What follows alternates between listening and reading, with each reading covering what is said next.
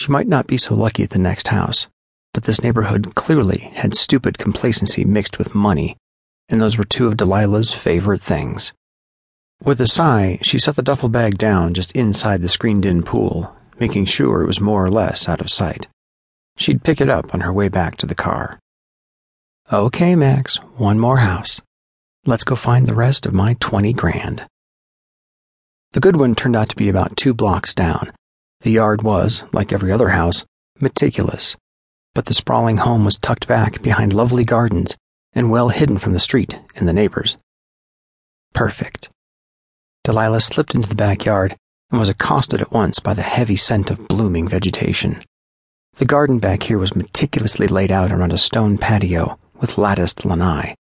She didn't know the name of even one of the tropical and exotic-looking plants blooming freely here, but she knew true care and passion for something when she saw it.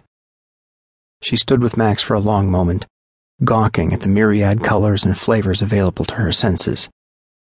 In and out, Dee, she said, time ticking past. She tied Max to an iron and marble bird bath and checked the back door. No alarm system that she could see, and the lock was a simple tumbler, the deadbolt not thrown.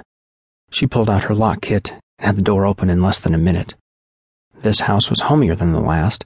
A few more knickknacks cluttering shelves, some mail dropped negligently on the table. Mr. and Mrs. Theodore Whitechapel, Delilah read. God, how pretentious. Poor saps. She felt easy here, the garden scents following her into the home, lingering in the cooler air of the house.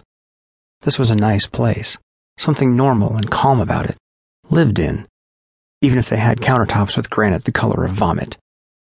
She passed through the kitchen, noting photographs stuck with artful magnets to the fridge.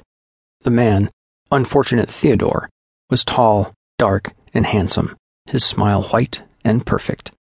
The wife was smaller, a mousy blonde slip of a thing with nervous eyes. Delilah started to build a story for them in her head, with the man marrying the woman for money and then going around behind her back. A man that looked so confident, so perfect, had to be working some angle. She stopped herself with a rueful smile and set her shoulder bag down on the vomit granite countertop. She checked the kitchen drawers and found nothing of any value, though the silverware was real silver and tempted her, as did the authentic Japanese chef's knives in their bamboo block on the island. But she'd already pulled so much high-value stuff from the previous house that she felt okay with being picky here. Out of habit, she opened the freezer and managed to stop her scream before it broke free of her lips. Inside, between a pint of Haagen-Dazs cookie dough ice cream and a bag of stir-fry veggies, sat a woman's severed head. She was a young brunette, eyes wide and glassy and dead. Behind Delilah, a man cleared his throat.